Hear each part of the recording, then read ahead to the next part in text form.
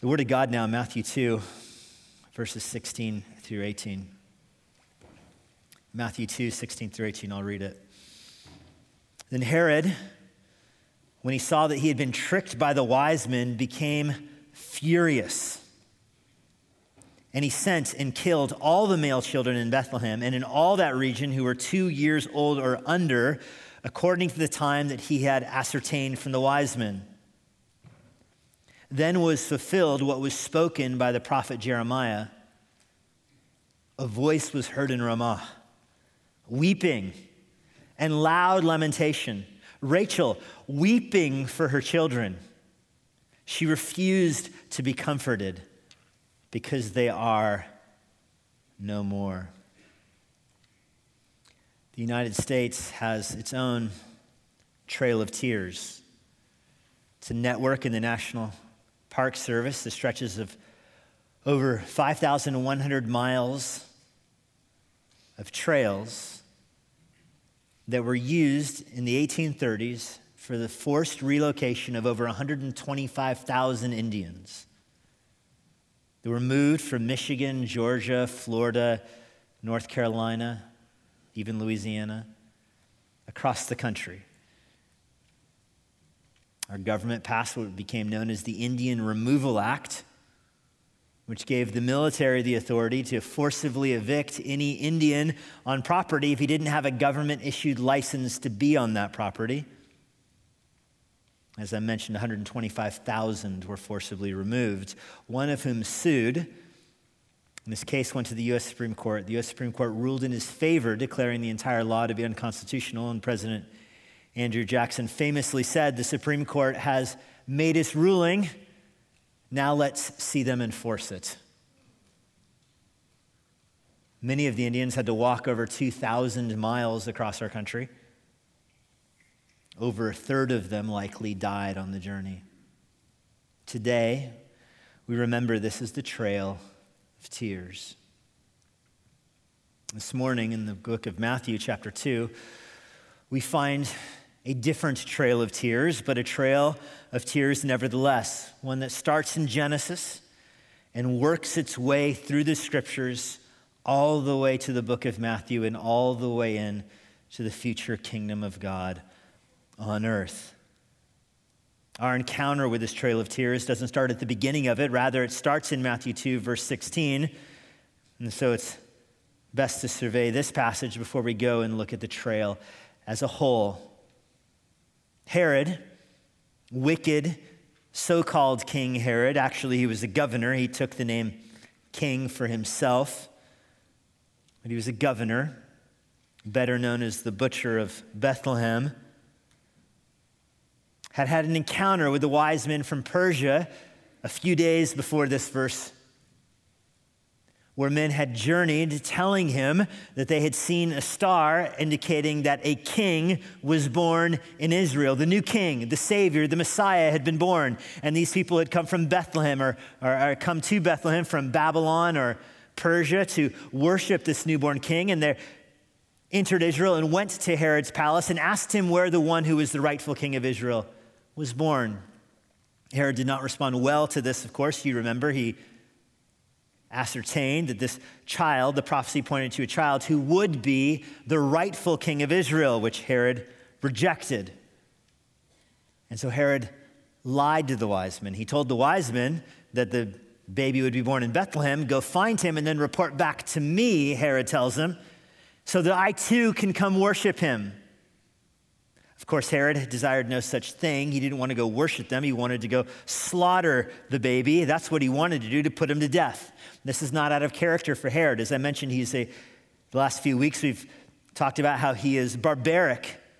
He's pathological. He had murdered many of his rivals to the throne, including his brother-in-law, who was high priest of Israel at the time. Herod married into the high priest family. This is one of the ways he consolidated his own power.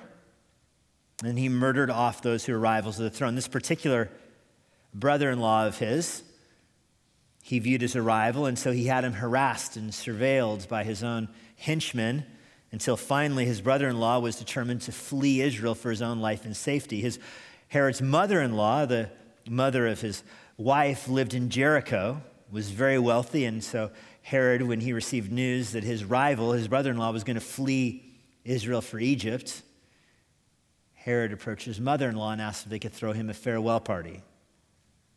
They arranged for one in Jericho at his mother-in-law's house, a very extravagant house, very wealthy, a large pool, and historians tell us that Herod went swimming with his brother-in-law at his farewell party. It was a pool party, I guess.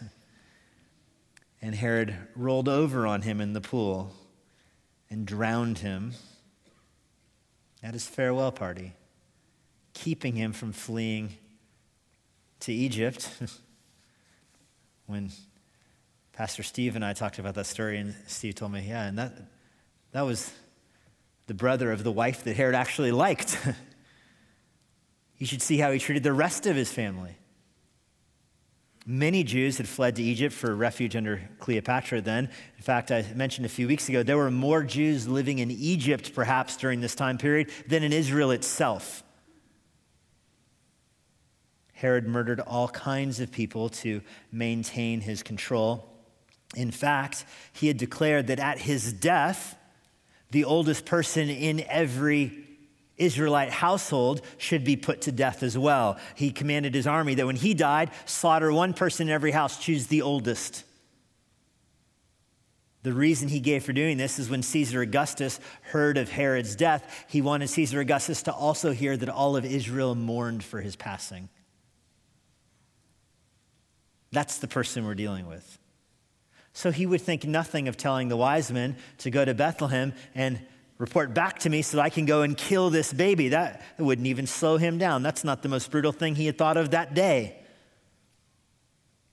The historian Macrobius, who is a 5th century historian, this is the earliest date I can find for the story, so it could be apocryphal, but I think it captures Herod's spirit well. When Herod sent his soldiers to Bethlehem to find the children there who were 2 years or under, to put them to death, the story goes that one of the soldiers told Herod that your wife took your baby son to Bethlehem yesterday to also look for the king. I mean, so many people from Jerusalem had followed to Bethlehem looking for this newborn king, your wife among them. When we find her with your baby son, should we put your son to death as well? To which Herod said yes. And the story goes that Caesar Augustus, when he heard that, quipped that it is better to be Herod's hog than his son. This is the story we encounter in Matthew 2, when Herod realized, it says in verse 16, that he had indeed been tricked by the wise men. This would not take long to figure out. Bethlehem is 5 miles away from Jerusalem. There's really only one way in. The wise men must have continued further west towards Egypt, or they could have gone over the bluffs of the hill over towards the Dead Sea. That way, there's no roads that way. It would have been a very difficult journey. Shepherds made it. It would have been an unusual journey for powerful, influential kingmakers like these wise men were to try to leave Israel that way. Nevertheless, they must have done something like that. They did not bring their entourage back through Jerusalem. And so when a second day goes by, Herod realizes they've obviously escaped. They've obviously escaped. Bethlehem is tiny. Maybe 300, 500 people lived there. It would not have taken a lot of work to find the baby. So Herod realizes he's been tricked. He then sends his soldiers there, it says in verse 16, and orders all of the male children in that region. And the word that region includes Bethlehem, 300 to 500, and the area around it, the villages. And, there's not really even villages that direction. Shepherds and their families. He wanted all of the children killed. It says who were 2 years old or under. Remember, the Jews they track age a little bit differently than we do. On your 365th day of life, you become 1 year old. My children will sometimes ask me, what time of day was I born? So that means I'm not really 7 until 10:52 p.m. The Jews go backwards for this. For the Jews, the day of your birth, you're 1 year old. They don't do days, weeks, and months kind of thing. The day of your birth, you're 1 year old. So when it says all the babies 2 years old or younger, it's likely kind of our equivalent of 1 year old or younger. And I tell you that just to make the point that these are innocent little children here. We're not even talking about toddlers. In other words, they can't run away. Most of them can't speak. If they can walk, they toddle. They would have been in the crib or in the arms of a parent, perhaps laying on the floor. That's where you would find somebody that age. That's who Herod sent soldiers to go kill. Most historians say it was perhaps a dozen in Bethlehem. A dozen maybe were put to death this way. That's a high number. If you think of a town with 500 people, how many babies are there? Maybe 24, and it's just the male children. Cut that in half. But what's interesting is after the slaughter of the infants, verse 17, this was fulfilled, what was spoken of by the prophet Jeremiah. Now, this is an interesting phrase here because the question is, why does God allow the babies to be slaughtered while Jesus escapes to Egypt? And the answer that Matthew gives, as he's looking here at the carnage in the streets of Bethlehem, the answer Matthew gives is because it fulfilled prophecy. But Matthew himself realizes the astonishing nature of what he's saying because he words it differently than he does the other fulfilled prophecies in this chapter. If you just draw your eyes up to chapter 2, verse 23. The Savior will live in Nazareth so that what was spoken by the prophets might be fulfilled. Or at the end of verse 15, the Savior would go to Egypt so that the prophecy would be fulfilled that was spoken of by the prophets. Matthew is looking at these other prophecies and saying this happened in order to fulfill the prophecy. In other words, God sovereignly directed events to fulfill the prophecy. But now he turns and looks at the slaughter of the infants, and he can't even bring himself to say that. He recognizes that the infants are slaughtered under the sovereignty of God and the authority of God. God is sovereign over all things in the world, even evil. But still, Matthew hesitates before connecting the dots right to that. He doesn't say this happened so that the prophecy was fulfilled. He switches voices here. It becomes passive, very awkward in the English, verse 17, then was fulfilled. He's separating this demonic act from the sovereignty of God. Just a hair here, just a hair. It still fulfills the prophecy. It still fills up what was traced in the Old Testament. And it is still exceedingly wicked. What prophecy is he talking about? Well, he says there was a voice in Ramah, weeping and loud lamentation. Rachel weeping for her children. She refused to be comforted because they are no more. Rachel has been dead for thousands of years. By using this language, Matthew is placing us on this very well-known trail of tears in the Old Testament. Rachel is known for her weeping. She is known as the mother of Israel. She was Jacob's wife, Jacob, who wrestled with the angel of the Lord and was renamed Israel, had 12 sons. And so Jacob, is having his name changed, literally is the father Israel. The 12 tribes come from Jacob. Jacob's beloved wife, not his only wife, but his beloved wife was Rachel, who is known as the mother of Israel. Even though Jacob had 12 sons and one daughter, Rachel mothered 2 of them. She was not the mother of Israel in terms of numerical superiority, but she is the mother of Israel in one very important way. She was Jacob, Israel's beloved wife.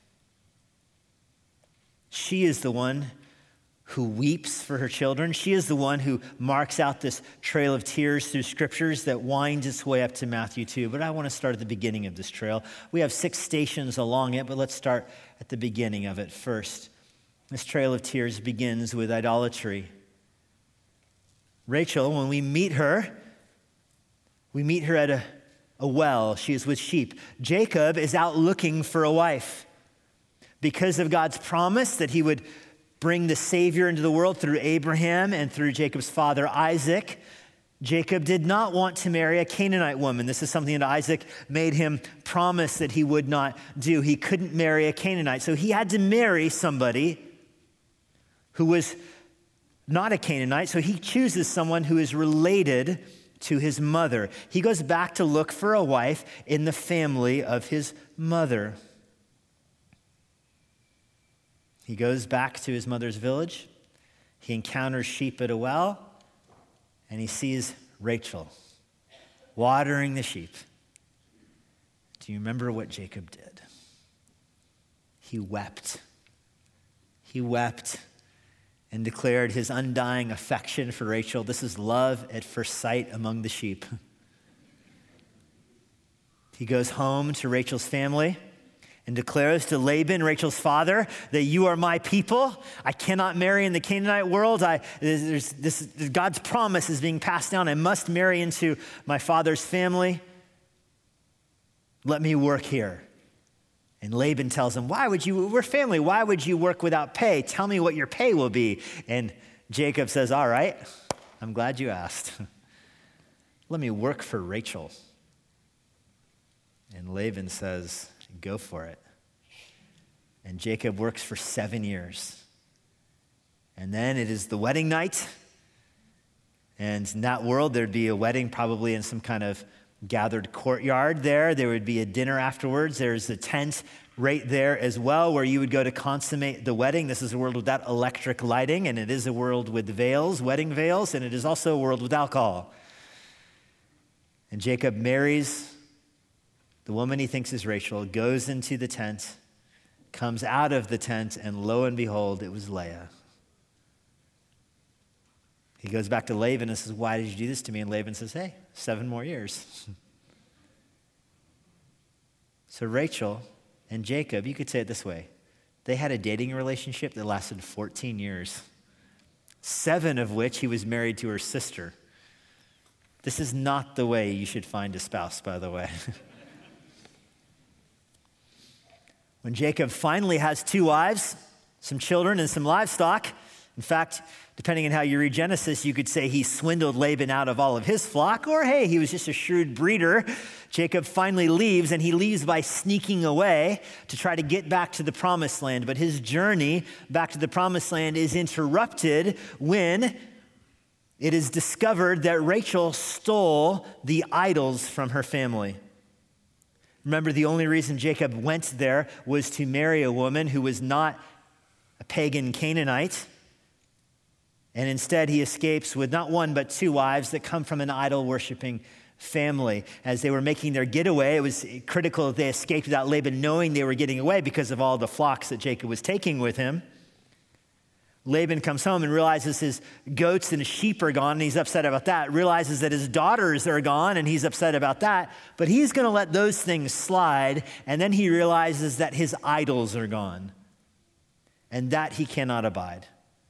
So he rounds his army up, and he chases down Jacob. It takes him a week to catch Jacob, and perhaps you know the story. He catches Jacob, and he demands his idols back.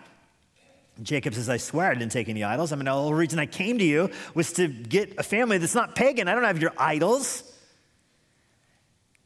And Laban goes tent by tent, bag by bag, person by person through Jacob's camp and cannot find the idols anywhere. Do you remember where Rachel hid them? On her camel, and then she sat down on top of them. And when her father asked her to come down, she said, I can't because it's the time of women is upon me, Father. That's Rachel's line to her dad to keep her from getting off of the pile of idols she's sitting on. The story of Rachel as the mother of Israel certainly starts with idolatry, and we will see this stop. Again, this is the complicated history of Israel. Israel has a long-lasting relationship with idolatry. Yahweh is the one true God, and they believe that. They would declare that up and down, that Yahweh is the one true God, but they also line their streets with idols. They worship at the Asherah pole. They allow idols to be moved in under Manasseh into the temple. Balaam was right. Balaam said, you will not be able to defeat Israel with an army, but you can defeat Israel with women and idols. And that's because of Israel's birth story. Israel was literally birthed in the bed of idols. The second stop on our tour here is not just idolatry, but Rachel's desire for children. Perhaps the most infamous part of Rachel's life is her really insatiable desire for children. Remember, she is Jacob's second wife, although she is the one that Jacob loves the most.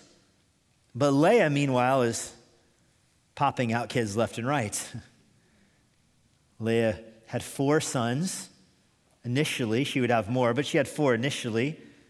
Reuben, Simeon, Levi, Judah, they all came from Jacob and Leah. And Rachel gets angry at this, remember? Leah has 4 sons, and the whole point of marriage, do you remember why they are married anyway, was to pass down the line of the Savior, to pass down the Abrahamic promise. That's why they're married.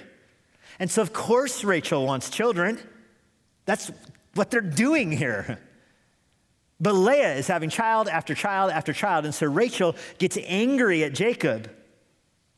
She envies her sister, Genesis 30. You don't need to turn there. You can just listen. Genesis 30, verse 1. Rachel yells at Jacob and says, "Give me children or I shall die." And Jacob responds with anger towards Rachel and says, "What? Am I in the place of God who has closed your womb?" He's reminding her, not so subtly, that she's the idol worshiper here. Don't get mad at me for something God is doing. This is not good conflict resolution for marriage. The wife angry at the husband for an act of God, and the husband telling the wife, "That's because you don't worship the same God I do." Jacob was angry at Rachel. You remember what Rachel did? She said, "Fine, sleep with my slave." And Jacob did, and fathered 2 children through Rachel's slave. That's where Dan and Naphtali came from. And Leah sees this, and she tells Jacob, "Take my slave too." And that's where more children come from. That's where Asher comes from. That's where Gad comes from. And there's a story with the mandrakes. This whole thing is ridiculous. Or one of Leah's sons is bringing back mandrakes. I don't even know what a mandrake is. He's bringing back mandrakes, and Rachel sees it and says, "Give me some of your son's mandrakes." And Leah says, you took my husband, because Jacob loves her more than Leah. Now you'll take my fruit also? And so they make a deal. Rachel says, "Fine. I'll let my husband lie with you if you give me some of your fruit." And so Leah runs out and meets Jacob coming back in. And that is where their 5th son comes from, Issachar. And then their 6th son, Zebulun. The family's getting filled out. It's after all of that. Oh, and a daughter, by the way, in there too, to Leah. After all that is where Rachel finally has her first son, Joseph. Son is born to Rachel after all of these years of barrenness. Do you remember what Rachel prays as soon as Joseph is born? "Lord, give me more children." A prayer that God does not answer for many, many years. The rest of the family gets there. Jacob ends up with 11 sons and 1 daughter, and still Rachel praying for more children. Finally, after all of this, many years have passed, Rachel falls pregnant a second time, and this time gives birth to a child that she names Ben-Oni, son of my tears, son of my weeping, son of my pain, son of my trial, however you translate that, because as she's giving birth to Ben-Oni, she is screaming out in anguish, and she ends up dying in childbirth. That's Rachel's death story. She enters the pages of Scripture with a satchel full of idols and a desire for children. She leaves her earthly life, giving birth to a child that she names son of my mourning, son of my trial.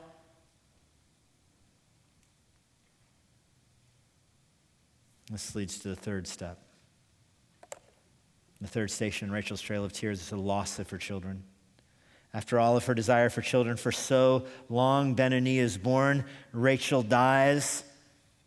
Jacob steps in and renames Ben-Oni, thankfully. You can imagine being raised son of my trials. Where'd you get that name? My mom died giving birth to me. Jacob renames him Benjamin, which means son of my right hand. They become his two favorite children because Rachel was his favorite wife. Joseph and Benjamin are Jacob's favorites. He has 12 sons, but he has 2 sons, really. The other 10 sons conspire against Joseph. They're not going to kill the little Benjamin, but they are definitely going to kill Joseph. The other 10 sons have had it with Joseph being the favorite. Joseph doesn't help by showing up and saying, hey, I had dreams. You guys are all worshiping me. Okay. Yeah, we'll worship you all right. Here's our shrine out here. Let's go take a look at it. They purpose to kill Joseph. And of course, Joseph gets sold into slavery. We looked at this story last week. Joseph is taken off to Egypt. They assume that he's dead. They left him in a pit to die. They assume an animal got him. There's no way he could have escaped. They assume he's dead. And the rest of the family thinks Joseph has died. And the loss of children keeps going for this. Do you remember? Joseph instead goes to Egypt, where he's elevated in the family. The 10 children and Jacob, their father,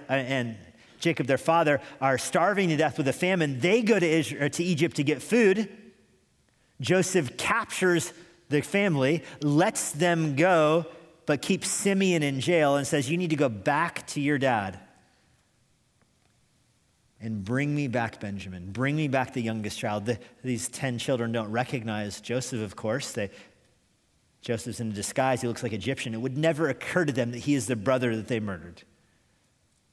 And Joseph sends them away and says, I'm going to keep Simeon in jail and in custody until you bring me back Benjamin. They go back to Jacob. Remember, they tell Jacob, hey, Dad, Simeon is in jail in Egypt, and they won't let him go unless we show them Benjamin. And remember what Jacob says? Simeon's going to die. Sorry about that. His 2 favorite kids, Joseph and Benjamin. Joseph already dead. No way I'm going to send Benjamin to Egypt. But of course that happens, and Benjamin gets sent to Egypt.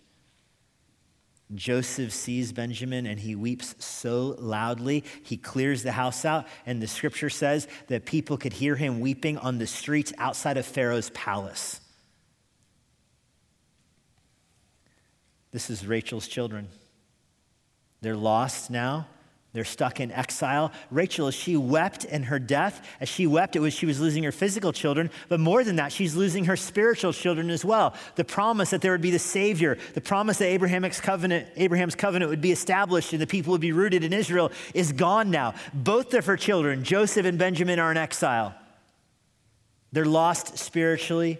They're lost physically to her, and they are in exile. No promise made to Abraham, Isaac, and Jacob remains. No Messiah, and no hope, which leads to our 4th stop, exile. This is not where the trail runs dry here. I want you to turn in your Bibles, and I do want you to turn here to see this with your own eyes, to Jeremiah chapter 31. It's page 658 if you're using your Pew Bible, and I do encourage you to turn there. Jeremiah chapter 31. There's 4 chapters in the book of Jeremiah known as the book of consolation. Jeremiah is a book of prophecy to Judah and Benjamin about going into exile. The whole book of Jeremiah is a series of judgments against Judah and Benjamin, telling them that because of their idolatry, they are going off to exile. They will end up in Babylon. They will end up in Persia because they're idol worshipers, God tells them. You won't repent, you're losing the promised land. The 10 tribes of the north have already been exiled. They're gone. Israel, long gone. 170 years or whatever before Jeremiah, Israel is in captivity. They're gone, taken off to Assyria. And now only 2 tribes remain, Benjamin and Judah, and they also are going to be taken into captivity. But in the middle of those prophecies, Jeremiah 30 through 33, 4 chapters that are called the book of consolation because they provide comfort in despair. This comfort comes because Israel will go into captivity. Jeremiah 31, verse 2, the people who survive the sword will find grace in the wilderness. When Israel sought for rest, Yahweh appeared to Israel back when they were in Egypt before and gave them hope It says, verse 4, again I will build you, and you will be built, O Virgin Israel. Again you will adorn yourself with tambourines and go forth making merry again. Verse 5, again you'll plant vineyards in the mountains of Samaria. Your people will enjoy the fruit. Verse 6, again there will be a day when the watchman will call in Ephraim, arise and let us go to Zion, to Yahweh our God. So notice where the consolation is coming from. God is saying there will be a time where you will be back in this land. It sounds so positive though, doesn't it? Like, look to all the good things that will happen after exile, Israel. Imagine you're a parent and you're telling your kids, we're going to go to such and such a camp, or we're going to go visit such and such a family member. And your child says, I don't want to go. I don't like that place. I'm not going. So what do you, as a parent, you say, okay, you are going, but I've got good news for you. We're only going to be gone for a week, and then we're going to come home. Your dog will still be here. Your friends will still be here. We are going, but think of all the good things you'll see in a week. That's what you say. That does not mean that you're not going on the trip. No, it means you are going on a trip. If the parent tells the child, look at how happy your dog will be to see you in a week, that means you're going on the trip, my little kid. That's the way God is speaking to Benjamin and Judah here. Oh, you are going on a trip, and just marvel about how marvelous the land will be when you return. But you are going away. You are going to Babylon. Pack your bags and learn Chaldean, because you're going to Babylon. Verse 7, sing aloud with gladness for Jacob. Raise shouts for the chief of the nations. Proclaim, give praise, and say, oh, Yahweh, save your people, the remnant of Israel. I will gather them from the north, God says. Though they labor together, the blind and the lame, verse 8, I will gather them together. And verse 9, with weeping they will come. With pleas for mercy I will lead them back. God says they are going to exile, and it will be filled with tears. How is Israel supposed to respond to being sent off to exile? Verse 15, thus says Yahweh, a voice is heard in Ramah, lamentation and bitter weeping. Rachel is weeping for her children. She refuses to be comforted because they are no more. This is the scene about exile. And exile is so far flung from us. We can think of like the Trail of Tears, or we could think even of the concentration camps in Nazi Germany. You picture the families gathered together at the train station, maybe putting on the train cars where they will go away. You see their neighbors waving at them, their neighbors saying goodbye, and the people getting on the train weeping. That's the scene here. They know they're going to death. They're going to the Babylonians. They're going to a foreign land. Most of them will die. What is their attitude supposed to be? The Babylonians queued them up in Ramah. Ramah's a little village. The Babylonians, Jeremiah 40 says, took all that was left in Judah and Benjamin and put them in lines in Ramah and marched them off to Babylon to die. So what sound do you hear when you go to Ramah? You hear weeping. And Jeremiah says it's as if Rachel herself has resurrected from the grave to see the scene, and she weeps over it herself. Remember, Rachel had two sons, Joseph, who had two sons, Manasseh and Ephraim, two tribes, and Benjamin. Manasseh and Ephraim became the north, Benjamin became the south. And Benjamin was almost wiped out. The Israelites themselves tried to eliminate Benjamin at the end of the book of Judges. They dwindled down to a couple hundred people.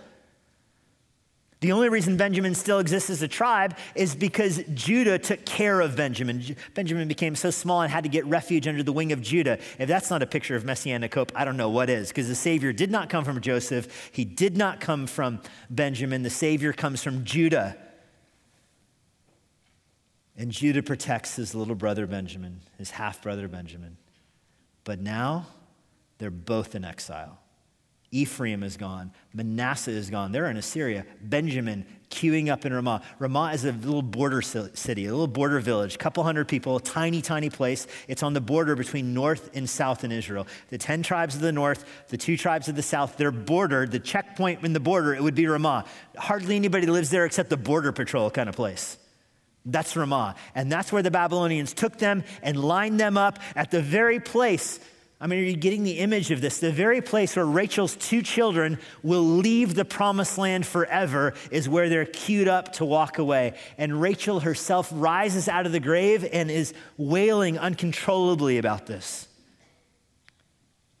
She left this world weeping right there. Do you know, according to 1 Samuel, that she was buried right there? They're queuing these people up right where she was buried. And so her spirit comes out of the ground, not literally. Of course, don't think that Jeremiah means literally she resurrects here, but it's as if her spirit comes out of the ground and she's weeping over her people. All of her labor was in vain. Her cry to Jacob back in Genesis, give me children or I die, meaningless. All of her effort, all of her desires, all of her sorrows, all of her suffering is meaningless because the Israelites are out of the promised land. Oh, these are the different kinds of tears and the death of death of a baby infant. I know many parents have had baby infants who have died, and that is certainly a tragic, tragic grief. There's such expectation that it seems voided, but this is a different kind of grief. This is a kind of grief that very few people know. This is the kind of grief of parents who bury an adult son who rebelled against the Lord, an adult son who went into a life of immorality, and it ended up costing him his life. That's this kind of tears. Uncontrollable wailing, parents looking at themselves and going, where did we go wrong? How could he grow up and now we have to bury him because of how wicked he became? That's Rachel's tears here. Joseph wouldn't let go of the idols, and now he's gone. Benjamin wouldn't let go of the idols, and now he's gone. The mother weeps and asks, why must it be my child who is caught in the thicket? Why must it be my child that God sacrifices as the Passover lamb? Why couldn't God send another child to die here for the Israelites? Why would it have to be mine? That's these tears, and that leads to the next station here on this trail of tears is the promised return. The promised return. As I mentioned, this section of Scripture is called the Book of Consolation because it describes the ultimate return of Israel. There will be weeping, but there will also be the return. Verse 12, they will come and sing aloud on Mount Zion again. They will be radiant over the goodness of Yahweh, back in Jeremiah 31, verse 12. They'll be like a watered garden. They'll languish no more. The young women will rejoice in dancing, verse 13. Right now they're weeping as their children are being ushered off to death, and they will dance once more, he says. The young and the old will be merry. I will turn their mourning into joy, their gladness into sorrow. The priests will feast with abundance. My people will be satisfied, declares Yahweh. They will return to their own border. All these children who died, they will return. The parents, if the parents repent of their idolatry, will be resurrected in this land again. There is a return to the land.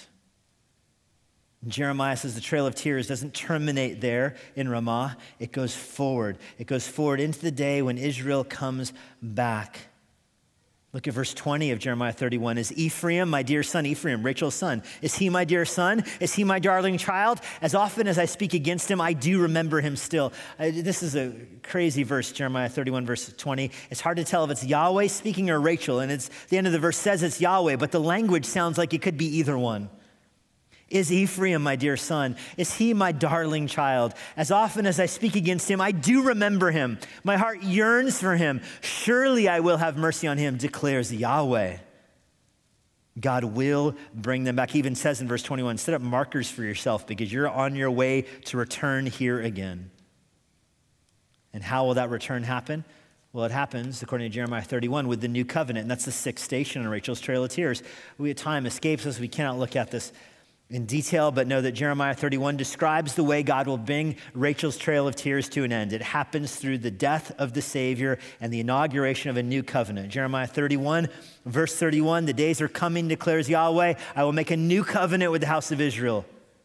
Not like the old one that Jacob was so far after, that Joseph was trying to cling to and hope in Egypt. Not like that one. It says expressly in verse 32, not like the one they had in Egypt. Not that one that Rachel wept over, not that one.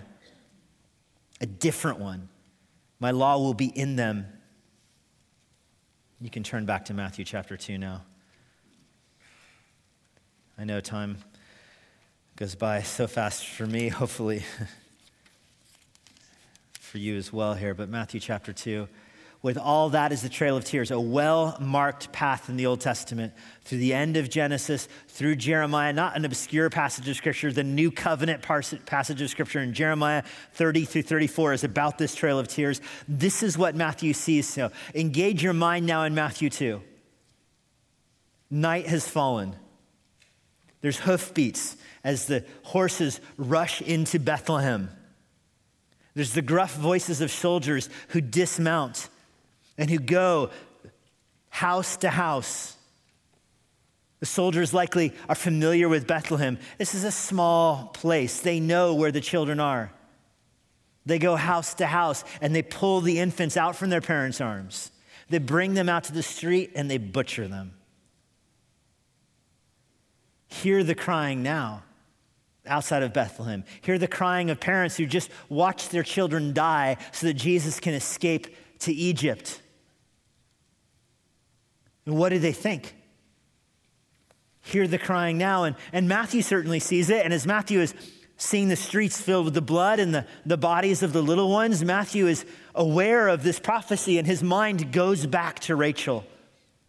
His mind goes back and says, this is what Rachel was crying about. Listen, this is not the first time children were slaughtered right here. It happened before, and Matthew remembers it. Rachel is buried right there. All these scenes coalesce in one location. Rachel's grave, Benjamin's birth and Rachel's death, the tears in Jeremiah 31, the women weeping in Jeremiah 30, Rachel crying over her children happened right here. And the mother's going, why? Why must my child die so that Jesus can live? Because Herod is insatiable. The paranoid devil has been outwitted and he responds with rage. He is outwitted because he wants to crush the hope of the Savior. And Herod's fury is so futile. Like the kings in Psalm 2, they rage against the plan of heaven, but the Lord's anointed will still be enthroned. Herod purposes to wipe out any messianic hope from earth, and he will be foiled. The wise men outsmarted him. Violence can't catch up with Jesus yet, and he escapes. And so he slaughters those who are at hand because he hates the Savior. Matthew Henry writes, these are the first New Testament martyrs. They shed their blood for him who afterwards shed their blood for them. And Matthew sees this and he knows what happened here. This is where Rachel's bones are. This is where the exile happens. So what hope does he have to give to these mothers? What hope does he have to tell the mothers of the little ones who have been slaughtered? The history of God's people on earth is always marked by bloodshed and the rage of man breaking forth against God's elect, because the people on the earth despise the messianic promise of the Savior and they lash out against it. But is that what you tell the parents who just had their babies slaughtered? Oh, wicked people have always hated God. No. You tell the parents something different. You tell the parents that these deaths are not in vain. You tell the parents, read on, O mothers of Bethlehem. Don't stop in Jeremiah 30, verse 15. Read on to verse 16 that says you will come back to the land with rejoicing. Read on, O mothers of Bethlehem. Don't stop with the slaughter. Read what happens next. The babies will be resurrected. The babies will come out of their graves. These little ones who saw their lives end in bloodshed on the streets of Bethlehem, their little feet will walk on the streets of Bethlehem once again. When Jesus returns to earth, he will resurrect those who died in faith. He will bring with him the little babies who died, and these ones in particular will set foot on the very streets where they lost their lives. Do you believe that? Oh, mothers of Bethlehem, do you believe that your babies will see your country again? If so, there is comfort. If so, Rachel's tears fall to the ground, but on the ground they bring forth life. The ground where Rachel's tears fall, that's the ground where the cross will grow. 5 miles away is where the cross will be put into the ground. The ground where Rachel's tears fell will produce the cross, and from the cross will flower the open grave. What do you tell a parent whose children die? There is hope in the resurrection. Certainly the mothers must have asked, but why? Why does Jesus have to be born into the world like this? Why does he come into the world like this? Why can't he come into the world? You have this ideal picture of Christmas morning, don't you? The perfect tree, the gifts, the family and the grandparents all gathered around the tree, the dog sitting obediently, everybody with exactly what they want wrapped neatly under the tree. That's the ideal picture. The smell of bread from the kitchen. But is that anybody's Christmas?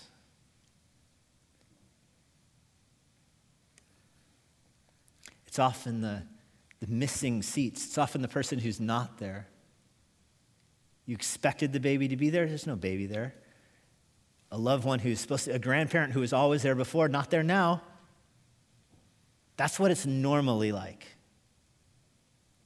Listen, Jesus didn't enter the ideal world of gumdrops and candy canes. He entered the world where children die. He entered the world where brutal dictators chase down anybody who bows the knees to Christ and tries to shut them down and drive them out. That's the world he entered into. He entered into a world filled with tears, and so it's fitting that he would enter it through tears, that he would enter it. His very arrival causes grief. His very arrival causes weeping. In our world, mothers cry for children only to have their prayers answered and then their children taken away. The world that Jesus is born into is that world. But listen, the world that Jesus is born into is also the world where those children come back to life. George Matheson wrote an incredible poem about this. O joy that seekest me through pain, I cannot close my heart to thee. I trace the rainbow through the rain, and I feel the promise cannot be vain. That morn will tearless be. Those words, I trace the rainbow through the rain. I follow the course. I follow the trails of tears. And I know that where it ends, that morning and the resurrection will be tearless. A cross that liftest up my head, I dare not ask to fly from thee. It's the cross that makes us look up to God. I lay in dust, life's glory dead, and from the ground there blossoms red, life that shall endless be. Let's pray. Lord, that Christmas morning with blood and death and Rachel's tears fall to the ground. And from the tears, they watered the cross. And from the cross grows the grave. It blossoms red with the blood of the new covenant. It blossoms red with our forgiveness of sins through the death of Christ. It flowers, producing eternal life through the empty grave of Jesus our Savior. This promise is not in vain, we know.